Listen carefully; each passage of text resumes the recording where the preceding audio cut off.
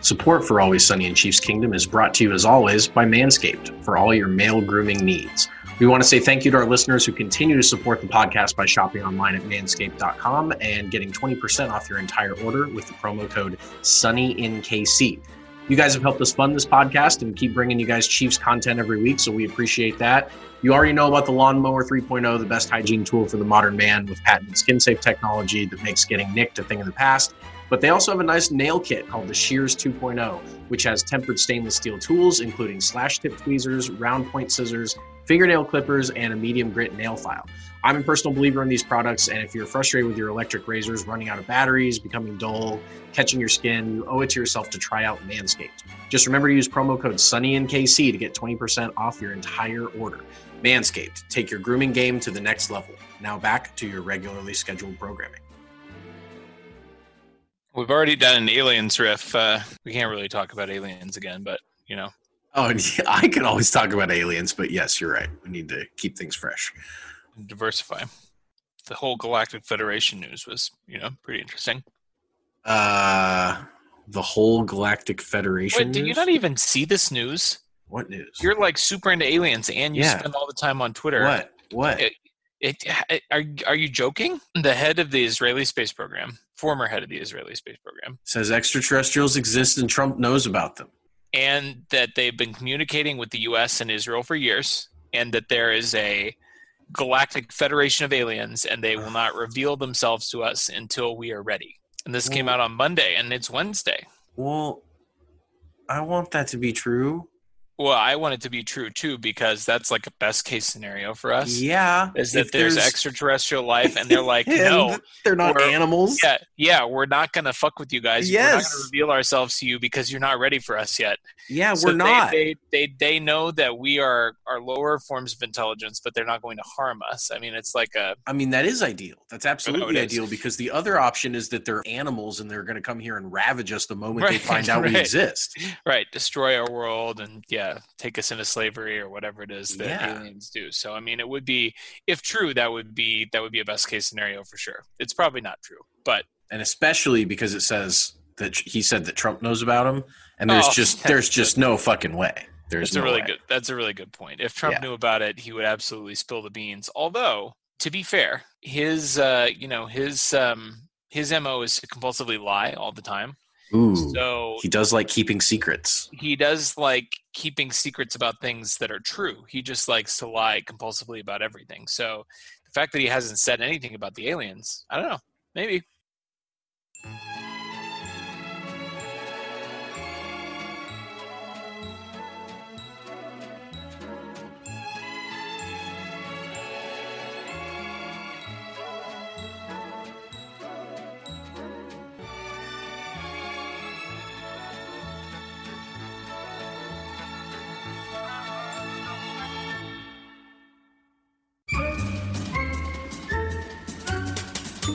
Welcome in, everybody, to It's Always Sunny in Chiefs Kingdom, the podcast brought to you by Sports Illustrated's Arrowhead Report. You can find us online at si.com/NFL/Chiefs or on Twitter at SIChiefs. And, of course, our sponsor, Manscaped. I'm Austin. You can find me on Twitter at RealBirdLawyer. And here with me, as always, is my man, my producer, my best buddy, Taylor Witt, who you can find on Twitter at Taylor_Witt. Taylor, what's going on? I'm still a little flabbergasted about the alien news. I'm a little thunderstruck. Well, I didn't mean to thunderstrike you, man. I'm sorry about that. Didn't mean to thunderstrike you, but yeah, wild story, right? So, that's a developing story. I'm wondering if maybe they're not ready to reveal themselves to us because they've seen Patrick Mahomes in action. They've seen that cannon, and they're like, well, I don't want to, pop out of hyperspace or something and get a football in the face. I don't know. I don't know what pigskin. A face full of pigskin, exactly. You don't know. To be honest with you, Taylor, we're going to kind of just mail it in this week, just like the Chiefs did against the Broncos. I'm thinking if we give like a solid D+ effort on this podcast, we're still going to be enough to come out with the win. So let's get into it. We're going to recap the Chiefs and Broncos. We're going to talk a little bit about the AFC playoff picture. That's going to be kind of a recurring theme on these podcasts as we go into the home stretch here, leading up to the postseason. And then we're playing the Miami Dolphins this week. All right. Okay. Sure. I guess we can talk about that too. But let's talk about this Broncos game. So the Chiefs played the Broncos on Sunday Night Football. It was in Arrowhead this time. This was part 2. Part 1 was it was a shellacking, for lack of a better word. It was a massacre. It was a horse massacre, some might say. And this game, Taylor, just give me your thoughts. What did you think about this game? Sucked. I hated this game. I hated it from start to like 1 minute to go. It was just, it was very frustrating and very, very, very, so many opportunities missed and points left on the board. And I hate that the Broncos had a decently fun night most of the night instead of being miserable like they normally have been when we played them. At the end of the day, it was still the 11th win in a row. It was still, just keep swimming. But boy, this game sucked.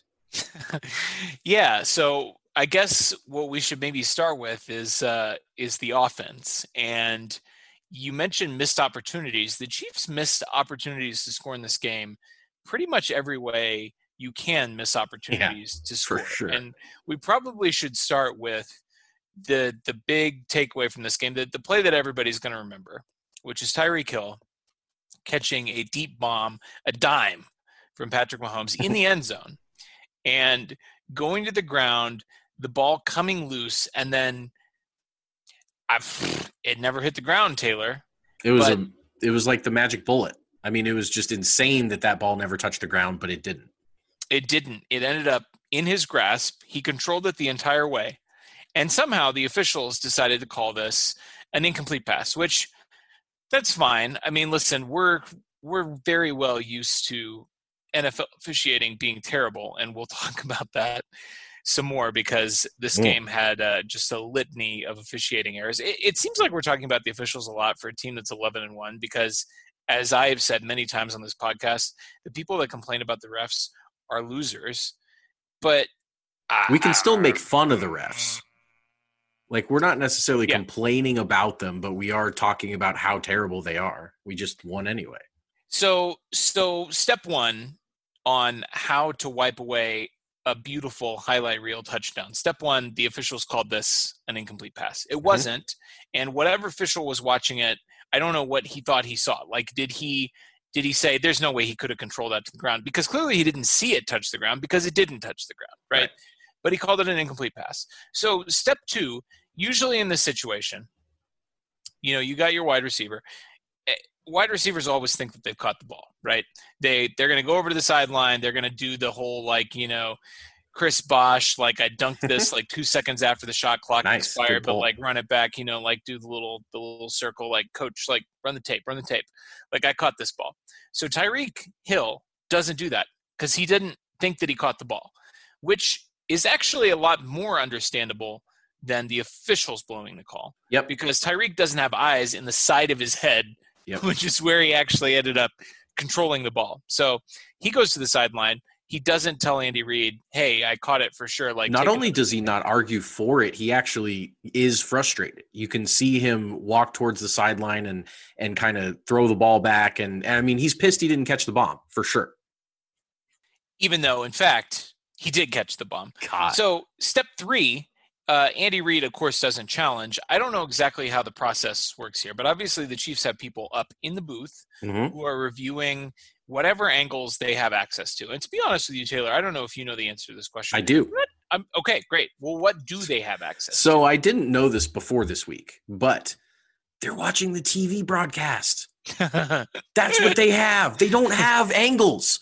They literally have the TV broadcast. And they say, damn, I think that was close. We got to go challenge it. They don't have slow-mo replays. They don't have quicker feeds, which means that the TV broadcast is 7-second delayed or whatever it happens to be. I heard that on primetime games, the TV broadcast is actually more delayed than on the noon and 3 o'clock CBS and Fox games. Wow. Which means for this game on Sunday Night Football, they had of their 25-second play clock, they have to wait 10 seconds or so before they even see the play, and then they have to call down and tell Andy to throw the flag after they see the play.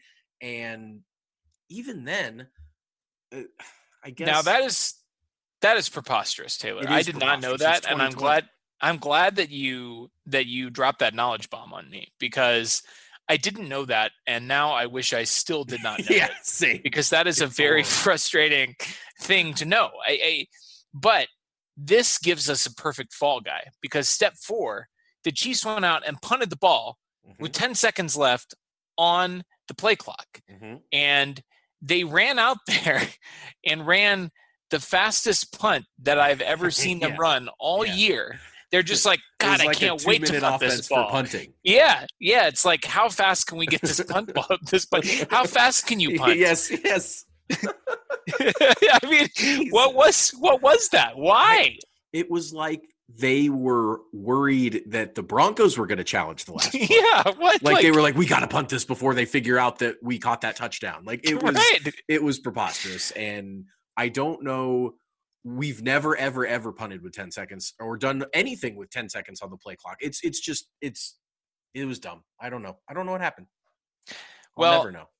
I think the listeners can probably sense where some of this frustration was coming on. This came early in the game, 3-3. And it set the tone for a lot of frustration to come. The Chiefs had a lot of trips into the red zone in this game and just kept kicking short field goals. So I guess we can go to that next, because short of having a literal touchdown and punting instead, I think kicking a field goal from the 1 yard line and then kicking another field goal from the 5. I mean, the Chiefs' red zone offense in this game was a disaster. Yeah, they weren't executing where you expect this offense that has so many weapons and so much creativity to be at their best in the red zone. And really, the 2018 offense was historically good in the red zone. The 2019 offense took a huge step back, but then in the playoffs was perfect in the red zone. That was a huge, huge part of how they kept their comebacks going and things like that. And then so far in 2020, we've seen a little bit of both. And this was their 7th consecutive, including the previous game, trip inside the red zone that didn't end up with a touchdown, which was tied for the longest streak, or maybe it was the longest streak in the NFL. I think it was the longest streak in the NFL for the Chiefs over the New York Jets. That's right. Who I believe had 6 straight trips to the red zone without scoring a touchdown. The Adam Gase New York Jets, who are 0-12, should be 1-11. Yeah, right. Exactly. We can maybe slip that in later, but it is what it is. But the Chiefs had a number of drives that ended down in the red zone with them kicking a field goal, and we saw a lot of the same stuff that we typically see with the Chiefs in the red zone. A lot of which works. I mean, the Chiefs don't have a very good interior offensive line, and so they can't really just reliably pound it in from the 1 yard line. That's what she said. With their run game. And so, you see a lot of these sprint outs and a lot of these trick plays, a lot of this trickeration. And I got to say, for all of Vic Fangio's failings as a head coach, and there are many, believe me, this has been a hot topic here in Denver this week on the Sports Talk Radio. Mark Schlereth has been basically saying, that the Broncos don't have a head coach. They have 2 defense coordinators and an offensive coordinator, which is harsh, but true. But to be fair to Vic Fangio, who, by the way, has been calling the defense, because their defensive coordinator has been out with COVID for like a month and a half or something like that. Yeah. They did a great job sniffing out a lot of what the Chiefs wanted to do in the red zone. So, Pat would roll out or something like that, and they'd be like, all right, we knew you were going to do that, and everybody's covered, so you're just going to have to throw the ball away. That was frustrating, though, because, again, this offense has so many weapons and so much creativity that even understanding that there are some limitations with what you can do physically down in the red zone and maybe not being able to overpower teams, you still should be able to spread teams out and be more effective. No team with Patrick Mahomes at quarterback should go 7 straight trips to the red zone without scoring a touchdown. That just can't happen. Nope. You're exactly right. And really, no NFL team should go 7 straight without scoring a touchdown. I mean, that type of failing is really, really bad. And yeah, it probably is going to be the only stretch of 7 in a row missed by this team in Patrick Mahomes' career, or at least one of them. But I mean, it happened right now, and so we're talking about it right now.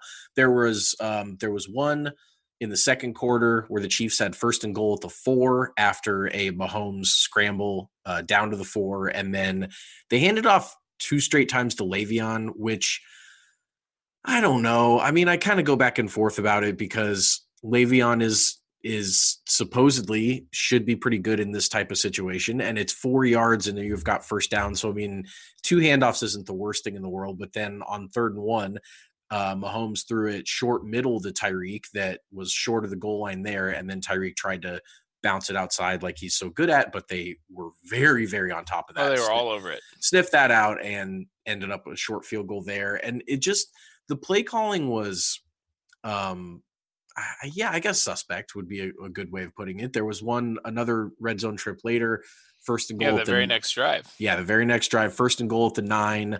A short little pass that was supposed to go to Le'Veon that he actually looked like he dropped on purpose because he knew he was going to lose yards. They were all over that one too, and he pretty much just let that go to the ground. And then Mahomes had to scramble because he was in trouble on 2nd and 9. He ended up gaining a yard, but I mean that play was never going anywhere. And then he was sacked on 3rd and 8. So some of this is on the line for sure because they're allowing pressure, they're getting sacked, and they're not able to push the line forward on the run plays. So a lot of that can be the blame could go to the offensive line, but it was also just sloppy execution, sloppy play calling, kind of all around. Everyone that could be blamed there. Mahomes probably missed some throws. I don't remember one specifically, but I'm sure it might have happened. Maybe. Yeah, it could have. It's plausible. It's within the realm of possibility. Yeah. Not plausibility, but possibility. Exactly. It's weird because the Broncos in this game in the third quarter, late in the third quarter, actually took a 16-12 lead in this game on a Drew Lock touchdown pass to Tim Patrick, and it was a fade. And I tweeted at the time that a defense that can't defend a fade thrown by Drew Lock to Tim Patrick is not a good defense. But, I didn't see that tweet. That's good. But, look, I hate throwing fades, but when was the last time you saw the Chiefs throw a fade? I mean, I can't remember a single time that we've gone down in the red zone. And listen, it's a low percentage play.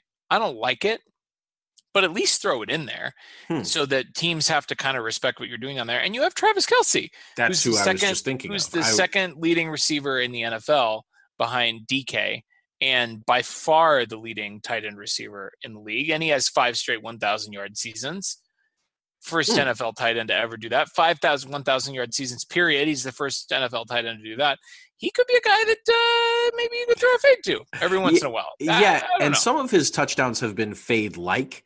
They've been fades from like the 20 where he does end up catching it in the corner of the end zone on a perfect, dropped in pass, but it's not quite that 1-yard fade that you see pretty much every other team in the NFL run to pretty low success, I would say. Most of the time, if a team is going to run a fade, as the defense, I'm fired up because that doesn't really work.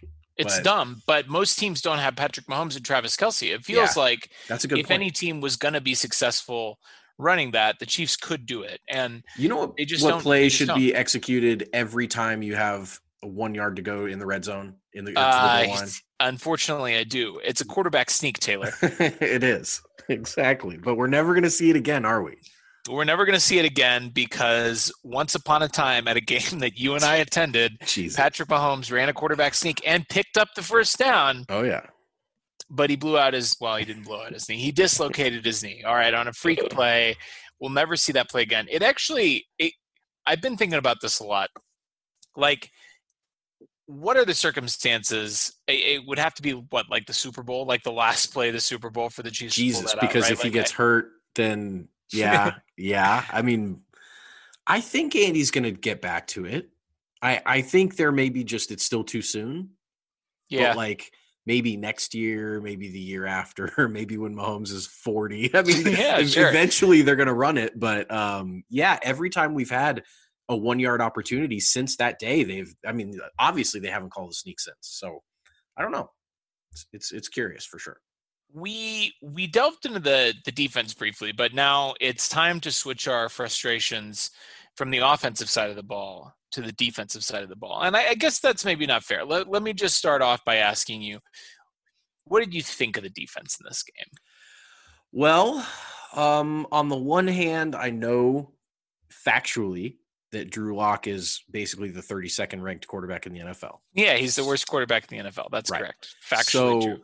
So I know that going into this game, defense has got to be licking their chops that they've got a guy like that coming in. But then, you look at his numbers.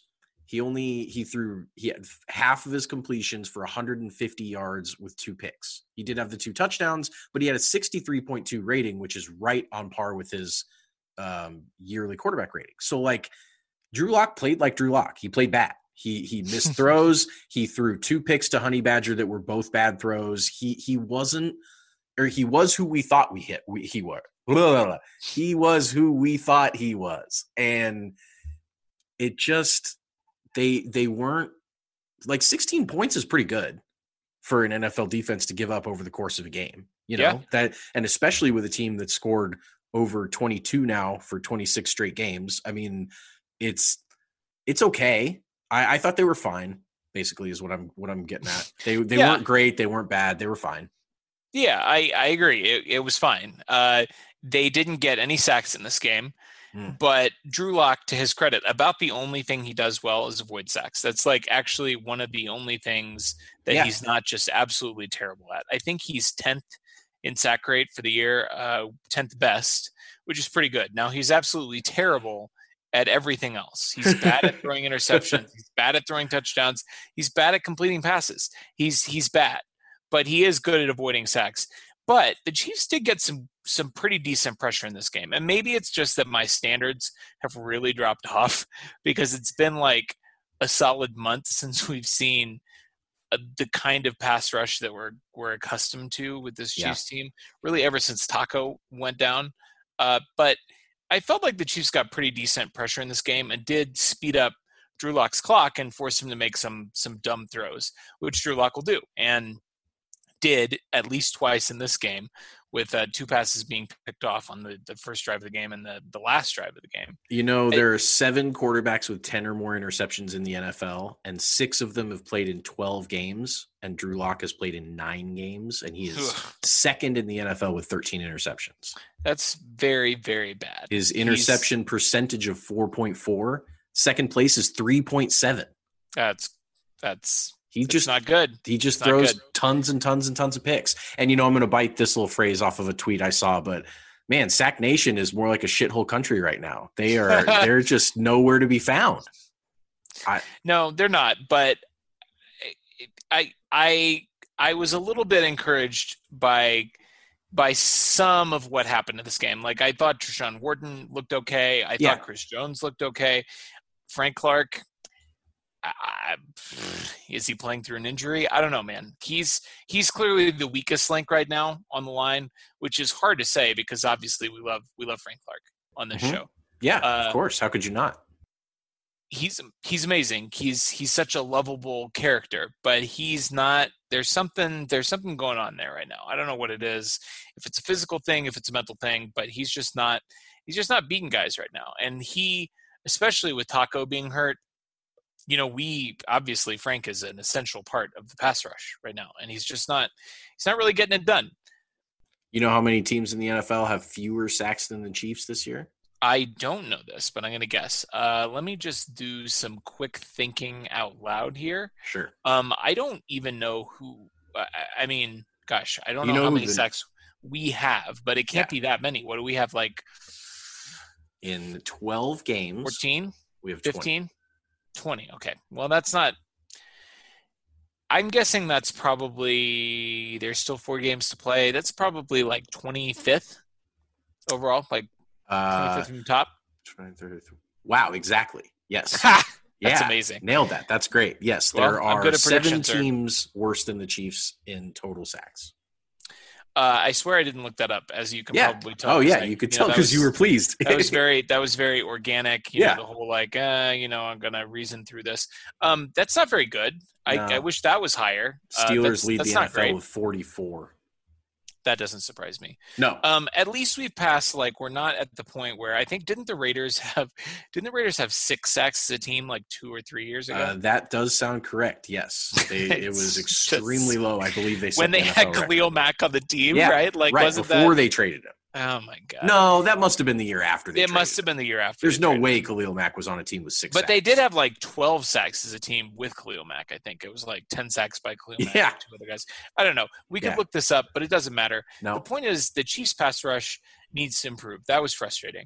Yep. I will say we got to give a little bit of a shout out to the secondary, because the secondary, and granted, they were playing against Drew Lock. Sure. But it felt like the secondary got a little bit of their swagger back. I think Honey Badger, all year.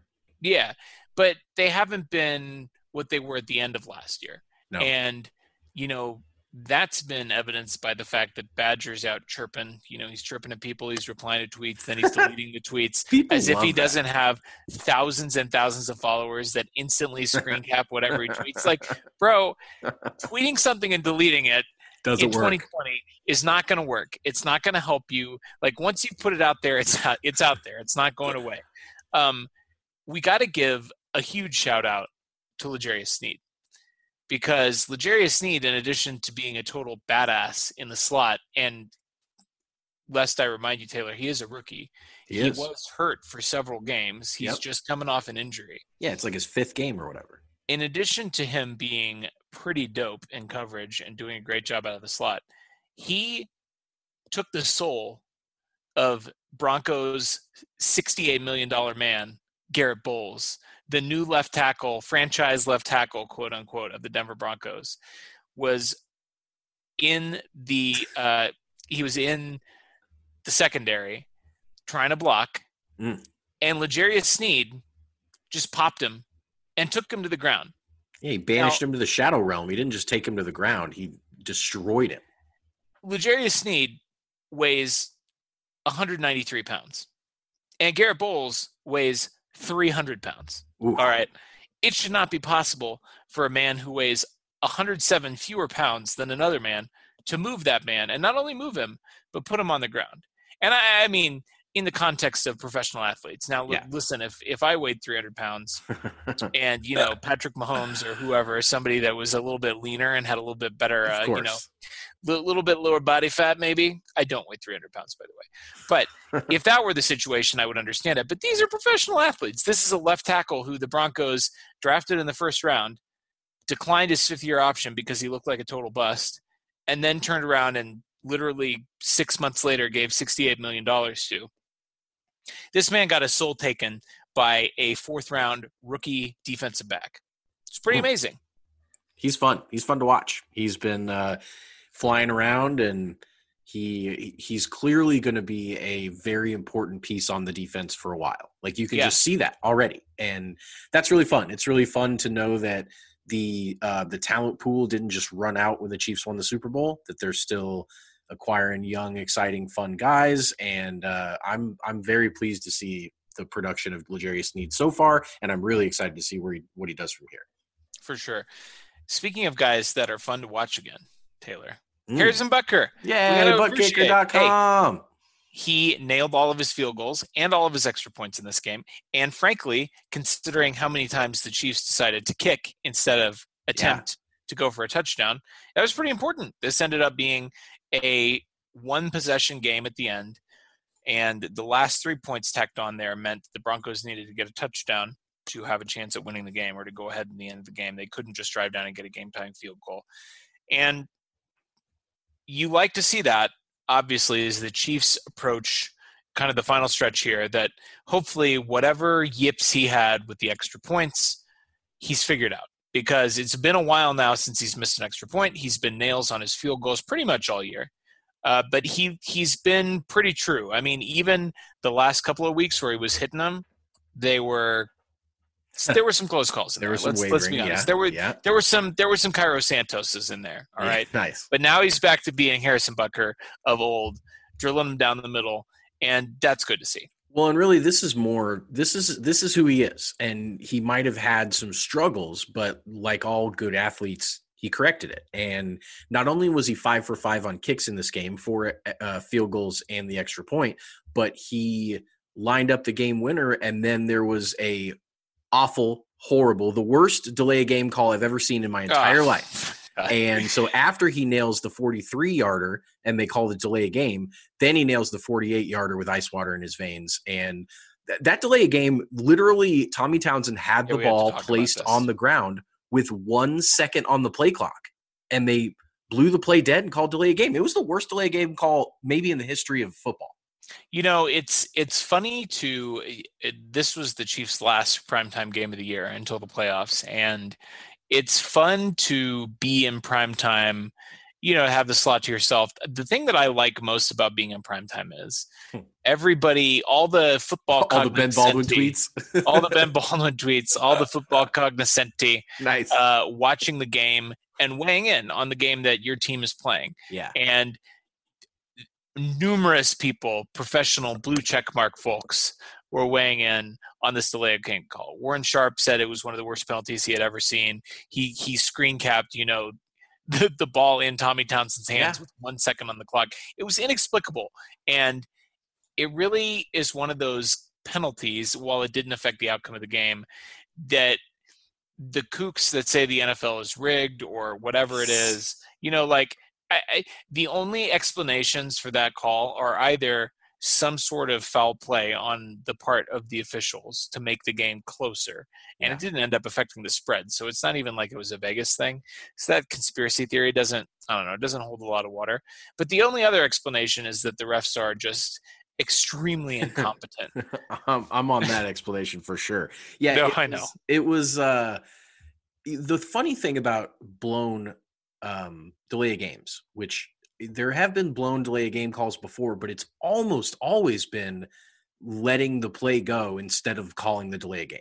It's almost always been 0 on the clock, 1 second, hikes the ball. Just ask Niners fans in the Super Bowl. Well, sure. And I mean, that's one example, but it's happened. It's happened quite a bit. And this was the first time I can ever remember a ref blowing his whistle with 1 second on the clock. Yeah. Just how does that even happen? And on a big kick, 5 yards on a big kick is a huge deal. I know it is in a 3-point game at the time. You know what it was, Taylor?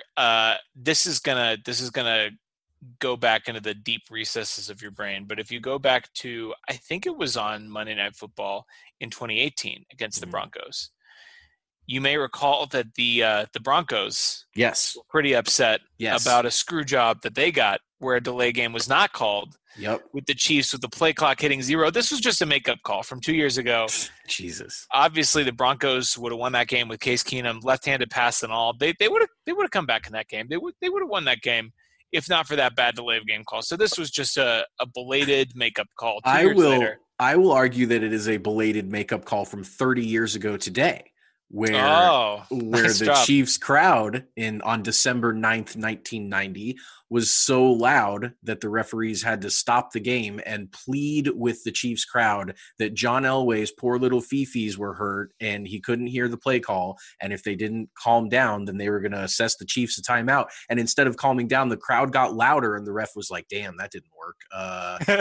Play on. And he never assessed the Chiefs a timeout, but they did keep that in their back pocket. And they thought, you know what, someday we're going to get you guys back. And it's probably like his son at this point, whatever referee did that. I don't know. Years later. Yeah, sure. You know, I'm glad you brought that up because that has been making the rounds today, as this is the 30-year anniversary. We talk about bad officiating sometimes as if it's like a new problem. Yep. But that's like, when you think back to that call or that incident, I mean, obviously they didn't end up doing it, but like that is insane. There is just no basis for that at all. Like, I'm going to charge you a timeout. What? No. So here's the deal. There's been some oral history has been going around on this one today. All right. This used to be when there were all outdoor stadiums didn't get loud enough for it to really be a problem. But when they started introducing indoor stadiums, the NFL introduced a rule that said that if the referee deems that the noise in the stadium is too loud for anyone to hear anything, that he can request the crowd to be silent. So what was really funny is on the TV broadcast for this, we mostly hear Kevin Harlan. There's a lot of YouTube clips of the one that Kevin Harlan is calling on the Chiefs radio broadcast. But on the TV broadcast, they actually say, it's amazing. In the 17-year history of Arrowhead Stadium, this is only the second time the refs have ever had to stop the game due to the noise. And it's like, they were like shocked that this is only the second time it's ever had to happen. But when we watch it in 2020, we're shocked that it ever even happened in the first place because it's such an asinine rule. And then in like 92 or 3 or something, they removed the rule and things could get nuts again. Well, that is the second time on this podcast today that you have blown my mind in a negative way. Yeah. Just exposing bare the incompetence and the weirdness of the NFL. Taylor, do you have any final closing thoughts on this game? Obviously, the Chiefs defeat the Broncos for the 11th straight time. We lead the all-time series, I believe, 67-54. It's a butt kicking. This game was close. It was ugly, but a win's a win, right? Yeah, I mean, I think when the Chiefs play their D game and the Broncos play their, I guess they're not even really capable of an A game, but the closest thing they're capable of to an A game, and the Chiefs still win by 6. It just shows how far apart these two franchises really are right now, from the GM to the head coach to the quarterback, everyone in between. There's just a huge step down right now between the Chiefs and the Broncos. And this was another evidence of that. And it's good to remind them of that no matter how hard they try, they're not going to be as good as us. And, Broncos suck. Broncos do, in fact, suck. Let's talk about some teams that suck less than the Broncos. And by that, I mean everyone. The current that's true. The current AFC playoff picture. And that actually is true. The Broncos do have the worst point differential in the division, although the Chargers may have passed them this week. I did not check. They laid a 45-0 shutout loss is going to hurt. The Charger point differential is still 30 points better than the Broncos. Woof. After a 45-0. What's that? 27 points better. My math. Oh, 27 points better. Yeah, after a 45-0 loss. Exactly. That's the Broncos are minus 95 and the Chargers are minus 68. After a 45-0 shutout loss. Well, the Broncos do in fact suck. Let's talk about some teams that suck less than the Broncos, and that would be our current AFC playoff teams. So we got a little bit of movement this week. Not necessarily at the very top of the standings, but our old friend Alex Smith did us a great service and defeated the previously unbeaten Pittsburgh Steelers in Pittsburgh 23-17 to give the Steelers their first loss of the year. Now, Taylor, I know you do this on the daily, it seems like, but can you please explain to me and to our listeners what the tiebreaker situation is here? Because sure. I don't think I've heard from enough people that the Chiefs. How frustrating was that? Did the Chiefs have the 1 seed right now, Taylor? No, and just because they don't have the 1 seed doesn't mean we can't cheer for the Steelers to lose, you guys. Every single time anyone was tweeting, go Alex Smith and go Washington football team and all that stuff, and some know-it-all would reply to that with, well, even if the Steelers lose this, they're still in the 1. It's like, yeah, I know, but it makes everything a lot easier. So let me start with the big picture, which is how the NFL does tiebreakers. So there's a lot of confusion about divisional record and when that applies and when that doesn't apply. Your win-loss within your own division. So that does not matter unless the two teams are in the same division. So anytime you're comparing the Steelers and the Chiefs or whoever else, forget about their 5-1 record against the AFC West or whatever. Throw their divisional records out. That doesn't matter. It starts with their head-to-head record, which is always, because they're non-divisional, it's always going to be one game. If you beat them head-to-head, you've got the tiebreaker. You didn't play them head-to-head, as the Chiefs and the Steelers won't play each other. It goes to the best win percentage in games played within the conference. So this is where everybody that was all huffy about this game, because the football team is an NFC team and the Chiefs won losses to an AFC squad. Yes, just because the Steelers lost to the football team, their AFC record is still undefeated. So they do still have the secondary tiebreaker with the Chiefs if both teams finish 15-1. But everyone knew that if both teams finished 15-1 with a loss to Washington, that the Steelers would get it. It still helps because the next tiebreaker, let's say the Chiefs drop one and the Steelers drop one. The next tiebreaker, let's say the Steelers or the Chiefs drop one to the Saints, which is an NFC team, and the Steelers drop one to the Bills or the Browns or the Colts, any of their good AFC teams, they're remaining. Now they each have one loss in the conference, and it goes to the common games. And the common games is where the Bills game coming up is gigantic because that's a game that the Chiefs beat the Bills, and the Steelers obviously – if they didn't, the Steelers didn't play the Raiders, so that helps the Chiefs because they're common games right now. The Chiefs have won every common game with the Steelers so far, but the Steelers, and in fact, have closed out all of their common games. Correct? They have beaten all of the teams that the Steelers still have to play. I think the Broncos that's was the last correct. one. Yeah, that's right. Yes. So the only common game remaining, if this is going to be a tiebreaker, is if the Steelers lose to the Bills. That's a common game. Chiefs win that tiebreaker. If it does but go past that, let's say the Steelers lose, but they don't lose to the Bills, they lose to either the Colts or the Browns on their or the Bengals, or the Bengals. Sure, it could happen. Well, they just lost the football team, so anything's possible. Right. If that's the case, it goes to strength of victory, and strength of victory is slightly different than strength of schedule. Strength of victory is the strength of schedule, but only among the teams that you beat, which to me has always been a little squirrely because that means that if you beat a bad team, if you beat the Jets, who were 0-12, that's worse for your strength of victory because it's the combined record of all the teams they beat than if you didn't play that team. Or if you lost to that team. And if you lost to that team, they don't count. So if the Chiefs had lost to the Jets and beaten the Raiders twice, they actually would have a better strength of victory. Yes, that's correct. It's asinine. Odd. It doesn't really make much sense. But so that's the 5. It's very rarely ever gone to strength of schedule, which is the 6th conference tiebreaker. I think I saw someone tweeted that it's gone to the 6th tiebreaker maybe 6 or 7 times in NFL history, and it's never gone to the 7th one, which is best combined ranking among conference teams in points scored and points allowed, which is too much of a mouthful to even get into. So that's the tie-breaking scenarios. That's why people were cheering for Washington, because if the Steelers had defeated Washington and still remained undefeated, then even if they lose a game, remaining to the Colts or something like that, the Chiefs can still get this thing if they win out and the Steelers lose one more time. Doesn't matter who they lose to. If the Chiefs go 15-1, the Steelers go 14-2, boom, you don't need any tiebreakers. So stop telling people that the Steelers still have the 1 seed. Everyone knows they still have the 1 seed. It was still a huge win for the Chiefs that Alex Smith in Washington could pull that one off. That was a subtweet of Ross Tucker there. Ross, if you're listening, we know that the Steelers still have the 1 seed, but you know what? They're not going to have the 1 seed for very long.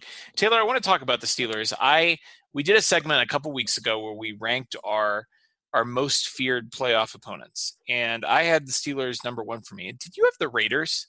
Yeah. Or did you have the Colts? You had the Colts, right? I had the Raiders, you had the Raiders. as the team that I least wanted to play in the playoffs. Okay, well, that's fine. We can scrub that. You can probably go back and edit that out from the archives. They are trash. They are trash.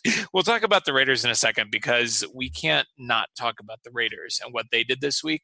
But I want to talk about the Steelers for a minute because the conventional wisdom, whenever a team that is undefeated late in the season, in December, it's December 9th when we're recording this, Steelers lost on Monday Night Football on December 7th. The conventional day which will wisdom, live in infamy. That's right. And again, kudos to Alex Smith for pulling that off. That was awesome. But the conventional wisdom, and I've already heard this repeated by several people, including former Steeler Ryan Shazier on the Ringer NFL podcast. The conventional wisdom is, this team was tight because one team in NFL history has ever gone undefeated and won the Super Bowl, the 1972 Miami Dolphins. One team has gone 16-0 in NFL history. That was the 2007 Patriots, who finished 18-1. Thank you, Eli Manning. Yep. The conventional wisdom is that a team that is chasing that undefeated season is tight because they're chasing a record. And every week that you get closer to that record that's only been done once in NFL history, there's so much more media scrutiny. And it just is harder to function in that environment. You get all bound up about it. So when that team loses, the pressure's off. You can play loose again. You don't have to worry about history. Guess what, Taylor? That was only true when there were 2 fucking buys. Yeah. You know why?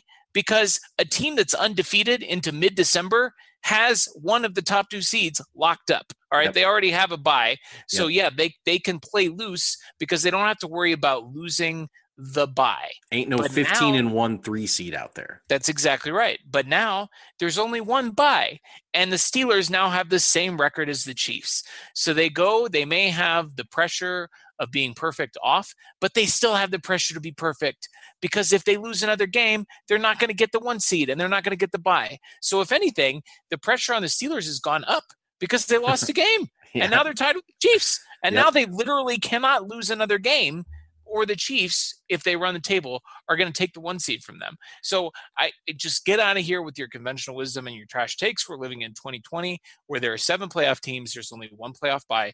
The pressure is on the Steelers. It absolutely is. And, it's kind of funny when you think about like the aura of an undefeated team. Like everyone was talking about how, is Pittsburgh the best team in the AFC? And I'm sure the matchups, it's just it's much different when you look at them and you see that somebody's beat them. Even when you look at this Chiefs team, even then, if the Chiefs were 12-0 right now, people would be talking about if they were the greatest team of all time right now. Like if they had just defeated the Raiders by 1 point in week 5, people would be talking about, is this the greatest football team that's ever touched the field? And instead, they've got that 1 loss, and now it's, well, can you do what the Raiders did to them? And everybody's got a shot and blah, blah, blah. Now it's this exact same thing with the Steelers. It used to be, they play such good defense and they have such a good running game. And Ben Roethlisberger, he's a veteran. He knows what he's – now it's like, well, if the football team beat them, like just do what they did. Just kick their ass. You'll be fine. Right. And so it's definitely I'm sure the Steelers are feeling that one pretty hard. And I just don't see them as too much of a threat. I really don't. I think they're going to drop a couple more games. Yeah, I agree. And this is a good time to revisit our fear rankings, for lack of a better word. Now, I had the Steelers. I no longer fear the Steelers at all. Now, let's be clear. They're fine. They're a good football team. When we talked about this a couple weeks ago, I think we both went on the record as saying we don't fear any of these teams. Nope. Correct. But it's degrees. And you picked the Raiders, but there have been some recent developments in the last That's a diplomatic way of putting it. There have been some developments in the past 2 weeks involving the Raiders and their performance. Have you rethought your position at all on the Las Vegas Raiders? Oh, yeah, of course. So my top 3 are top tier teams. I had Raiders 1, I had Colts 2, and Steelers 3. I think I'm just going to knock the Raiders off the list entirely. And losing by 33 or whatever they lost to, losing 36-6 or 38-6 to the Atlanta Falcons. 43-6. I think they lost 40, by it was 43-6. That's right. Losing by 37 to the Atlanta Falcons, and then basically losing to the 11. They lost it. It says they won in the standings, but they lost. They got outplayed. They got beat. Losing to the Falcons and the Jets back-to-back, I think we can officially scrub them from any kind of fear list. Yeah, they're not even making the playoffs. That's why I kicked them off the list, because it doesn't matter. They're not going to make because it. They're not going to make the playoffs. So, I think I'm going to raise the Browns up on my list. Yeah, sure. Okay. They had those 3 straight weeks in Cleveland with dog shit weather where it was absolutely miserable. It was super windy. It was cold. It was just not. And they combined, I think it was 17 points in 4 weeks or something is what they scored, or it's something horrible. I forget what the exact number was. But now that they've kind of broken out of their shell a little bit, they kicked the Titans' ass on Sunday. They absolutely beat them up and down the field. They did only end up winning, I think by 7. It was a 1-score game at the end because the Titans had a furious comeback. But I'm more of a believer in the Browns now than I was 2 weeks ago. It doesn't mean I'm fearful of them, but I think they're a better contender than I was giving them credit for. I agree with that. And I think with the Browns, the fear there is listen, I'm a big proponent of run defense not mattering. I will say it becomes more of a big deal when you go against a team that is going to run the ball no matter what. That's going to just keep running the ball even if they're behind. And your best defense against a running attack like that is just to build a multi-score lead and not give them the time. But obviously with our old friend Kareem Hunt and Nick Chubb, they can score on you in a hurry even when they're running the ball. And Baker, of course, looked the best he's looked at maybe ever. Yeah, probably the best game of his career against a pretty bad Tennessee Titans defense. But man, I did not think he had that in him. I didn't think he was capable of that. So they're definitely moving up the list as well. I would say for me, number one right now would be the Buffalo Bills, which is crazy because I mean, I don't think either of us had them top three. And now not only do they have the 3 seed, they have the third best record in the AFC, but they just went out and beat a decent 49ers team. I mean, certainly not the team that was in the Super Bowl. They're missing they boat raced them. They're missing Nick Bosa. They're missing a lot of their key players, but they beat them badly. And Josh Allen turned in a 4-touchdown, no interception performance and lit them up through the air. And that's pretty scary because he started out hot, was getting some MVP buzz through the first 4 weeks of the season. Chiefs roll into Buffalo and make him look like the old Josh Allen who couldn't pass the ball. Look like a bitch again. He did look like a bitch again. And he looked like a bitch for about 3 to 4 weeks after they played the Chiefs. And since then, boy, he's looked extremely sharp throwing the football again. And man, I mean, if he's on, he's pretty dangerous. And Buffalo's really interesting. They can score. They dropped a bunch of points on Seattle. Everybody does that. But I mean, they show that they can go out there with another high-powered offense on the other end and shoot with them. And they didn't do that against the Chiefs, and that kind of set us at ease about the potential of playing them again. But they've looked really good at times. And really the bar in the AFC is not very high. Oh, it's low. It's like when we talk about the number one team in the AFC, we wouldn't want to play in the playoffs. Like really it's nobody, like we said earlier. But if we have to pick somebody, I guess it's Buffalo. Anybody else on this list that you have any fear of? We talked about the Bills. We talked about the Browns. I'm in agreement with you that those are probably my top two. I mean, those teams maybe scare me the most, which isn't saying a whole lot. I mean, we're talking about a team that before 2 years ago hadn't won a playoff game in like 20 years. And the Cleveland Browns are the top two. We have some movement on the list since the last time we did this segment 2 weeks ago. The Dolphins now are officially inside the playoff bubble, and the Colts are now the 7th seed. So if the season ended today, the Chiefs would play the Colts at Arrowhead. PTSD. Yeah, well, I mean, for the Colts, because the last time they came to Arrowhead in the playoffs, we retired Andrew Luck. I still just don't want to see the Colts in the playoffs, man. I just don't. You're talking about Chiefs fan PTSD. Yeah, of course. You don't want to see the horseshoe in Arrowhead. I'm just not into it. Even if it's Phillip Rivers? Yeah. I don't. I mean, he's fun. He's fun to play against because the Chiefs obviously have had his number numerous times. You don't think Dirty Dan Sorensen's getting a pick six in that game? Oh, he's most certainly getting a pick six. Definitely.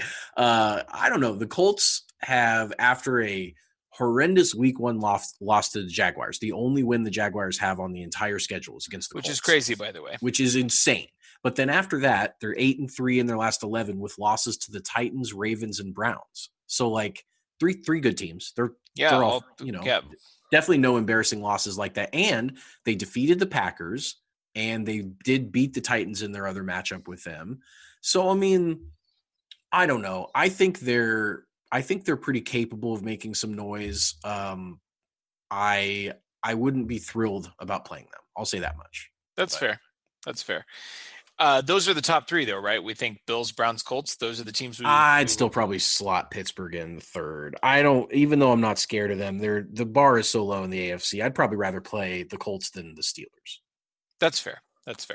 Well, that's our playoff picture right now. We'll kind of that'll probably be like a recurring segment from here until the end because it's a tight race. There's only one bye, Taylor. There's only one bye.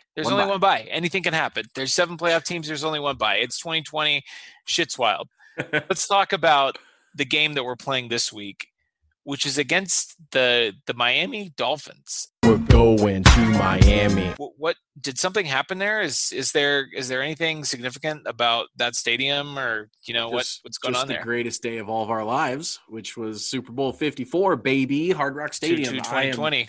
I am always going to have a soft spot for Hard Rock, and this is going to be fun. It's going to be fun for the team to go back and relive some of the moments and to do some walkthroughs before the game starts. You know they're going to be extra jazzed going back into that building. Yeah, it's fun. It'll be great. It will be great. And I guess the Dolphins are starting Tua, are they not? I mean, he's questionable. So it would either be Tua Tagovailoa, the rookie quarterback who they drafted in the top 5, I believe 5th overall, or it could be Ryan Fitzpatrick. And as of the time we're recording this on Wednesday, I mean, I would expect it to be Tua, but that'll mean Fitzmagic, who delivered such an important part of the Chiefs' playoff run last year, will be on the sidelines. It'll just be an interesting matchup with Tua and a familiar matchup with Fitz. I think the Chiefs know what to expect out of Fitz. Last time, in fact, Fitz played the Chiefs. Do you remember how that went? Was that when he was a member of the New York Jets? It was, and he had 6 interceptions.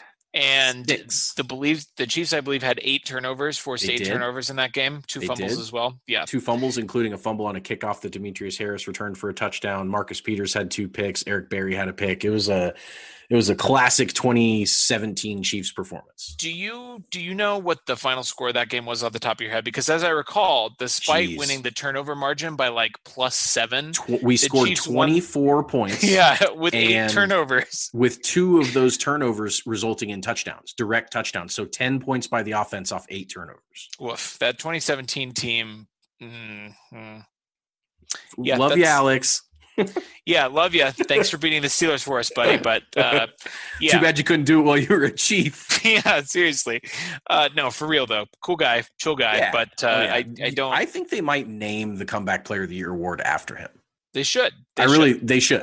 They absolutely. I mean, it's It's I remarkable. tweeted this the other day. It's really fortunate that team changed its name. Yeah, I love that tweet. Can you imagine if that was the feel good story? Like we got a head coach who's got cancer and a quarterback who almost died on the field and nobody thought he'd ever play football again, and they just beat the last unbeaten team in the NFL.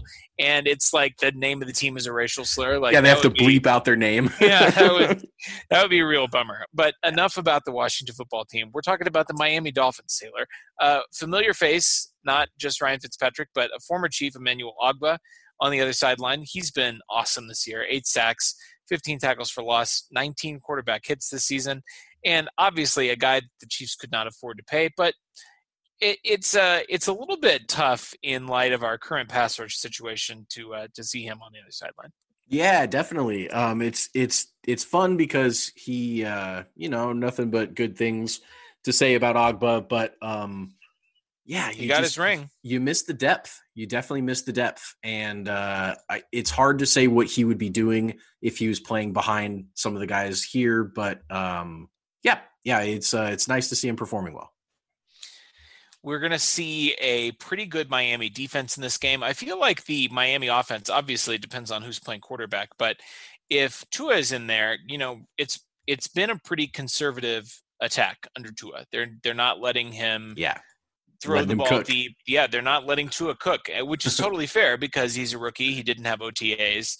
But Ryan Fitzpatrick, if he's in the game, boy, he's cooking all day. He's not going to let somebody tell him how to cook his meal. He's just going to be slinging that meat all around the kitchen. And he might make a masterpiece or he might make a complete disaster. You just never know with Fitz. It's going to be a very interesting matchup either way. I don't really know what to think about Tua yet. I don't either, and it'll be fun to kind of get a close-up look of him. I've not watched a whole lot of his games this year yet. He's left-handed, which is kind of fun and kind of different. It's been a while since we've seen a left-handed quarterback. I'm not sure when the last time the Chiefs played a left-handed quarterback was. Vic. We probably should. Oh yeah, that's probably. I mean, it's just got to be him because I can't really think of anyone else. Who even is Nick Mullins left-handed? I don't know. Is he? I kind of had this back of my brain told me that there's another lefty, and no, I think Tua is the only lefty right now. But I'm Googling this right now. But okay, cool. While you do that, I am going to give you my favorite 8 names on the Miami Dolphins roster. Oh, okay, this is great. So these are 8 guys that are all played for the defense, and they are Andrew Van Ginkel, who I That's a great Andrew one. Van Ginkel. That's not a real name. Yeah, Andrew Van Ginkel. He's an outside linebacker. Right. Okay. Free safety Clayton Fejedelem, Fededelem.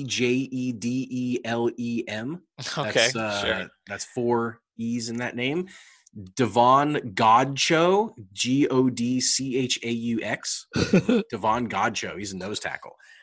Defensive lineman Jason Strowbridge, Strowbridge. Right. Love these guys. Inside linebacker Camus Grugier Hill, Grugier Hill. Yeah. Nick Needham, Needham. So Nick really needs some ham. He's a cornerback. Samuel Eguavion, Eguaven. Eguavon. I don't know. And then my favorite one, Noah Igbinogany, Igbinoghene. Noah Igbinogany. So Sure, that's great. Those are my favorite Miami Dolphins names on their roster. I really appreciated that segment, so thank you for sharing those with me. I have confirmed that Tua Tagovailoa was the first left-handed quarterback to start in the NFL in 5 years, which would be since Michael Vick. Gotcha. So Michael Vick would be the last left-handed quarterback that the Chiefs played. That did go well for the Chiefs, as I recall. Yeah, not that in matters, Philly. but it's a Thursday Night Football. That was Andy's first game back in Philly. Yep. Yeah. Not that it matters, but I mean, Chiefs beat the last lefty quarterback they played, so they'll probably beat this one too. Sure, probably. We should talk about briefly the defense in this game. I feel like, assuming Tua is going to start, we're probably going to see a pretty conservative offense from the Dolphins. Mm-hmm. And on the other side, we're going to see a really good defense. And they do have two of the best cornerbacks in the game, Xavier Howard and Byron Jones. Invested a lot of money in both of those guys, brought in a lot of players, and Brian Flores, obviously their head coach with a defensive background, pretty much the only successful Belichick tree coach out there right now. But yeah. I just don't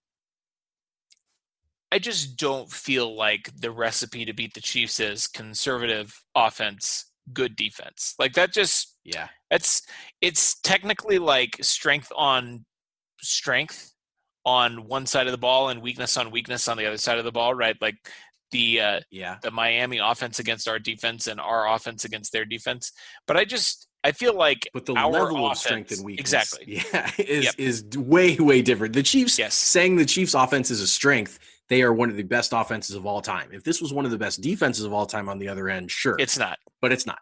It is interesting that they have a couple ex-Patriots other than just Brian Flores. They brought in Kyle Van Noy. They brought in Landon Roberts. They tried to kind of – I don't know if I want to necessarily say they tried to Scott Pioli it and bring in as many former Patriots as they could. But it is – they tried to remake a little bit of that in Miami, and having a good defense was always a recipe for the Patriots' success. It was never their offense or their quarterback. It was always Tua's like the new Brady. He's just gonna exactly. Lucky he's gonna him. get carried to some Super Bowls. Yeah, exactly. So it'll be fun. I think that the Dolphins are probably not as good as their record, but probably a still pretty good team. Like they're 8-4.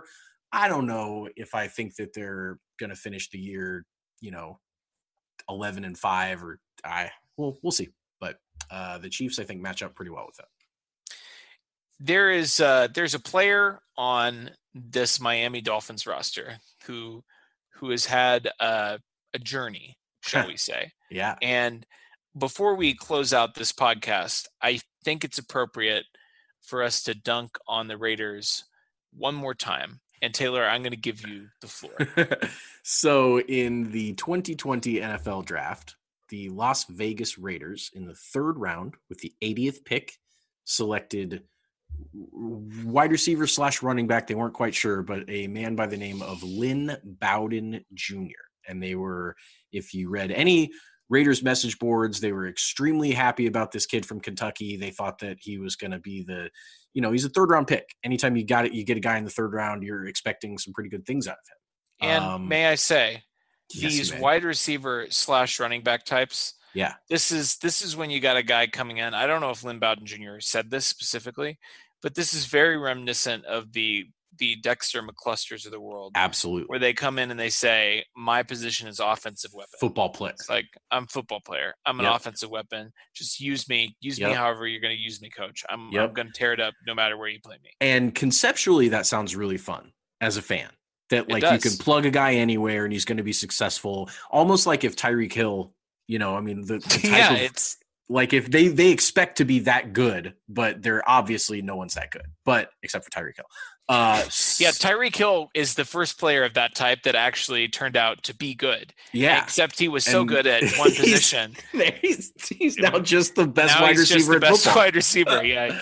He doesn't get to be an offensive weapon. He just gets to be the best wide receiver. He gets to do what he does best. So fast forward a mere 5 months later, and the Raiders announce on September 5th that they have traded their 3rd round pick to the Dolphins. So first you hear that they traded him, and your first reaction is it doesn't really matter what they got back for him. That's hilarious, because if he doesn't even break week 1 with the team, clearly something went wrong there. So then you're looking up like, okay, what compensation did the Raiders get a 3rd round pick back for him? Because they spent one on him. So you would hope, a mere 5 months prior. Yeah, exactly. You would hope that they at least asked the Dolphins for equal return.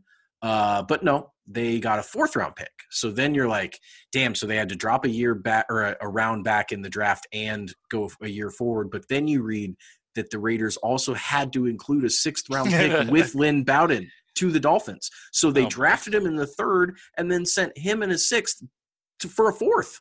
For a 4th on a team that's going to finish with a better record than them, by the way. So that Dolphins 4th round pick is going to be lower. Yeah, it's going to be a lower pick than what the Raiders would have had themselves. It's just it's a classic Raiders situation. And may I just say, this is not the first time that the Raiders have been involved in these weird trade shenanigans since Mike Mayock came over.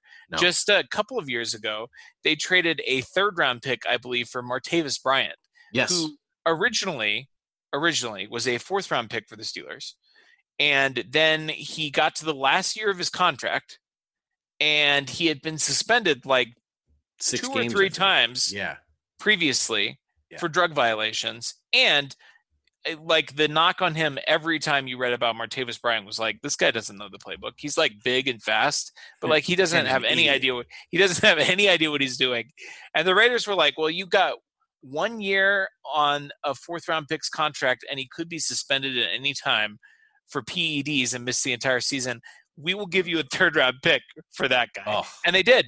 And in fact, he did immediately get suspended and miss most of the season. I think he ended up coming back for a couple of games. So they traded for him in April during the draft. They spent the 3rd round pick on him.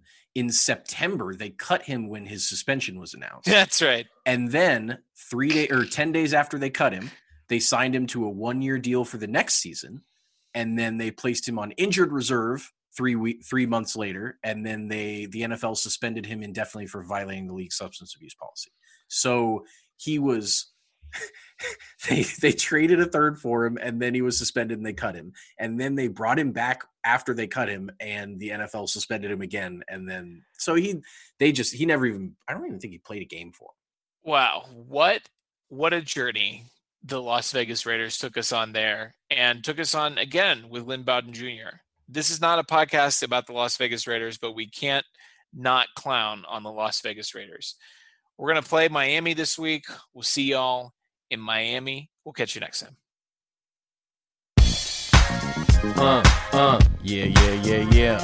Miami. KC, bringing the heat. Haha. Can y'all feel that? Check it out. Here they come to the place where attention goes. In Miami, the site of the Super Bowl. Every play like a rope-a-dope. Everybody open all day, no joke, always, okay? So we sip a little something, but don't let it spill. We at the Super Bowl, these beers cost a bill. Nothing less than ill when we pass the kill. Every time that Pat drops back, he be like, Ty Hill. Y'all feel me? KC in the Metro, come on, let's go. Welcome to the Air Show. OP, Blue Spring, Shawnee, Liberty, PV, Gardner, and Indy. Our opponents think that we're playing, but every time we're down, we always wind up slaying. This the type of run to the ship that's amazing. Miami, the Chiefs gonna keep the roof blazing. Party in the city where the Chiefs are on, all night on the field till the break of dawn. Welcome to Miami, bienvenidos a Miami. Scoring all the points where the game is on, all night on the field till the break of dawn. We're going to Miami. Welcome to Miami. Yo, I heard the San Fran ain't nothing to mess with, but Casey will flip the script for a ship. Get a strip. Frank and CJ fully equipped, got Jimmy screaming out. So I'm thinking KC's gonna score a lot, and the Niner running game will be all for naught. Hottest team in the playoffs, not a figure of speech. Record set, place your bets, it's about to reach 500 degrees in the Caribbean seas with KC mommy screaming. Every time we lace them up, we be spotting them. 20 points, no sweat, ain't no stopping him. So blow all your dough to go to this passing show. Pound for pound, the most lethal throws. Yo, ain't no offense in the league like this. And if you ask D40'd have to plead the fifth. Party in the city where the Chiefs are on, all night on the field till the break of dawn. Welcome to Miami, bienvenidos a Miami. Scoring all the points where the game is on, all night on the field till the break of dawn. We're going to Miami. Welcome to Miami. They got it wrong in Chi-Town when they drafted Mitch. And New York can't win anything with all three teams. And we all know that LA and Philly need cuties. But on the sneak, Miami bringing heat for real. Y'all don't understand. I've never seen a QB make so many cry in the New England stands. It's magic, this is the plan. Back up with us next year. We all think you're the man. You made us fans. Damn, our team's sexy. Let's go win us a ring. Homie, yes, please. Puts me at ease. Last year was a big tease. But we gotta ask D what'd he see when he lined up his feet. Final of the year. No more football till autumn. $15,000 seats. Everybody got 'em. Ain't no surprise, MVP, it's my guy. Mahomes, Lombardi, it's coming home. When I seen him throw that ball, I was like, oh my God.